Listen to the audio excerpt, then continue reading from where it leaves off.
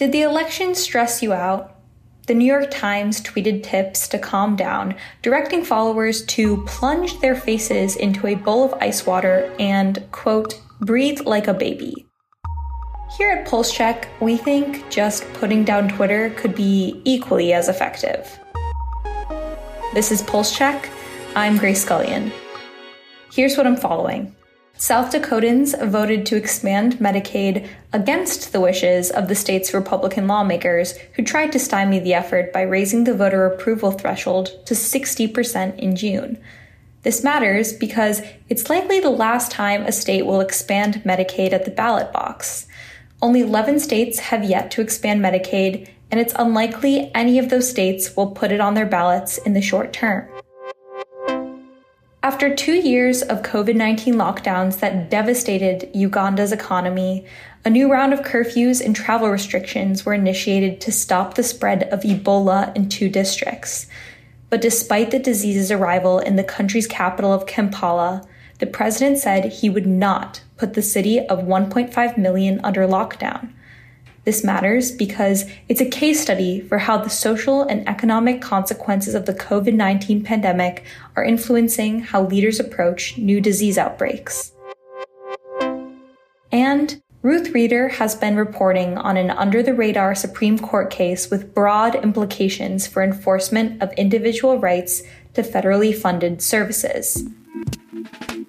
Ruth, tell me about the case and what each side is arguing for. So the case centers on a man named Georgi Talevski, who unfortunately is no longer with us. But Talevski had dementia and went into a long-term care facility. I believe it was back in 2016. And basically what happened was in the first 8 months that he was there, he rapidly declined. He went in there, being able to communicate, recognize his family, more or less take care of himself, walk. And 8 months later, he was sort of fairly unresponsive. And when his family looked into this, what they found was that he had been on some really heavy psychotropic medications. And there was a whole process for trying to remediate this issue, but they ran into issues. And in the end, they ended up suing the facility, which is a state-run facility, for violating their rights under a provision within the Medicaid Act called the Federal Nursing Home Reform Act.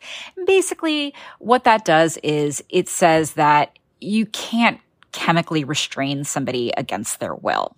So they sued. And what the hospital ended up doing, which is also sort of an agent of the state of Indiana, this is taking place in Indiana, is they ended up elevating the case and petitioning that the Supreme Court should take a look at this case. And their argument is that actually the Medicaid Act, which is sort of a special statute, right? But basically what they're saying is that the Medicaid Act doesn't necessarily confer rights that are protected by a very old Civil Rights Act of 1871. And there's this section within it, 1983, which essentially gives people the ability to sue if their federal rights are violated. And the reason it does this, the reason this law does this, is because at the time of Reconstruction, Black Americans were having their rights violated left and right. And so this gave them a mechanism by which to hold people accountable and make sure that they could have their rights. And so to bring it back to this healthcare center, what they're saying is that, well, actually, does the Medicaid Act really give people federally protected rights, or does it give people rights that they can sue if violated? That's sort of the question. And then they ask the second question, which is whether specifically the Federal Nursing Home Reform Act, whether that right against chemical restraint and unlawful discharge, whether or not those are protected under this 1871 law. Those are the questions before the Supreme Court. As you can see, it's sort of very in the weeds about sort of defining what rights really are. So it sounds like the question before the Supreme Court is if an individual Medicaid recipient can sue if this specific Medicaid Act is violated. Correct. So one of the arguments that came up from HHC, which is the petitioner in this case, or I should say the lawyer for the petitioner, he said, like, obviously these are rights that, can be enforced, but aren't these just instructions or directives to the nursing home? Like, the nursing home must do this, rather than sort of saying, can a person sort of individually sue someone or a state-run healthcare organization when their rights are being violated? Got it. So if the individual can't sue the individual, like Medicaid recipient, then it's the job of the government administration to crack down on these violations. It would be, right. Well, and so this is another question. So here's the counter opinion. Talevski's case sits on a lot of precedent. So basically, this is kind of the way that things have always been done. Typically, Medicaid recipients can sue based on this law. It has generally been agreed upon that the Medicaid Act does confer federal rights, and that those are protected by that Civil Rights Act of 1871. And so that's sort of generally accepted. And so what the healthcare organization is saying is, well, we think you should take a second look at that. The reason people are so interested in this case, and a lot of people are interested in this case, is because it has the potential to have a lot of ripple effects. Because if it's not just about the Medicaid Act, there are several other programs that operate similarly to Medicaid. Think about nutrition programs like SNAP or foster care or even federal housing programs. This would basically say that, if you are a recipient of those programs, any rights that you are sort of given through those programs, they have to be remediated in a different way. Like, you can't just privately sue when you have issues. So there have been 25 briefs filed on this case by outside parties, basically trying to provide the court with a lot of additional context about these rules and how they function and why they're important. One of those was a brief filed by former senior officials of the Department of Health and Human Services. And basically what they said is that HHS really isn't in a position to remediate every single Medicaid violation. It would be really hard for them to do that as an agency.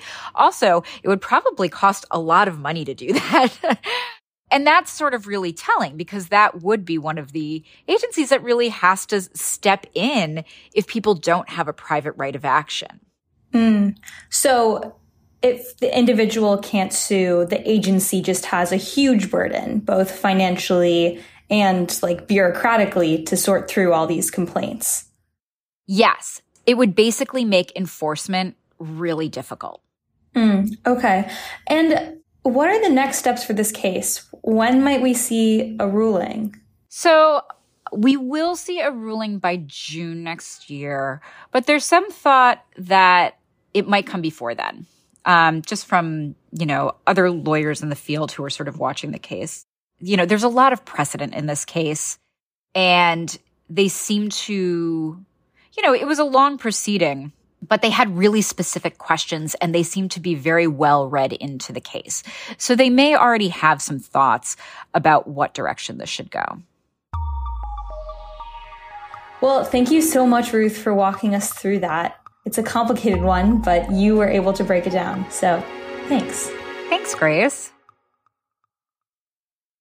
Some countries did better than others at managing COVID-19, but that doesn't mean the best performers at disease control have the populations best protected against the virus. Paradoxically, success in the past puts you at risk for the future. So this is Chris Murray.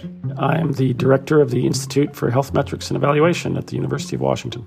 Chris Murray and his colleagues have estimated immunity to COVID by country.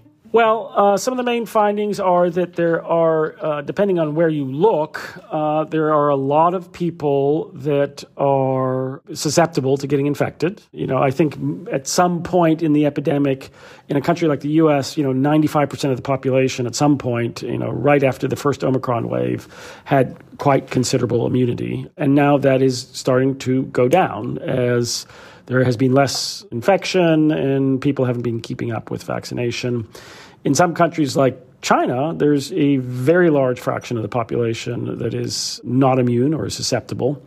And so they're at real risk for subsequent, if they step back on the zero COVID strategy, we will see a lot of COVID in a population that has that many people that are susceptible.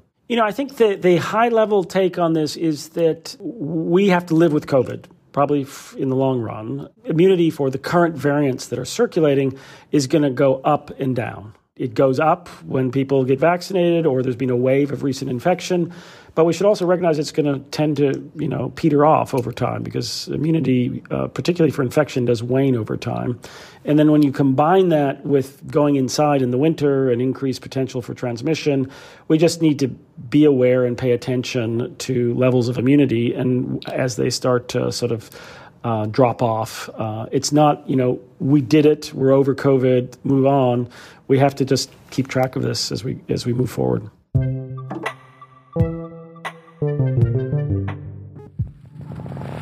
And that's our show. Our music is by the mysterious Breakmaster Cylinder. Annie Rees is our producer. Our healthcare team editors are Eli Reyes, Dan Goldberg, Barbara Van Tyne, Beth Belton, and Sean Zeller. Jenny Ament is the executive producer of audio at Politico. I'm Grace Scullion. Subscribe and follow Pulse Check for a new episode every day. And subscribe to our newsletters where you can read this reporting: Pulse, Future Pulse, and Prescription Pulse. Thanks for listening.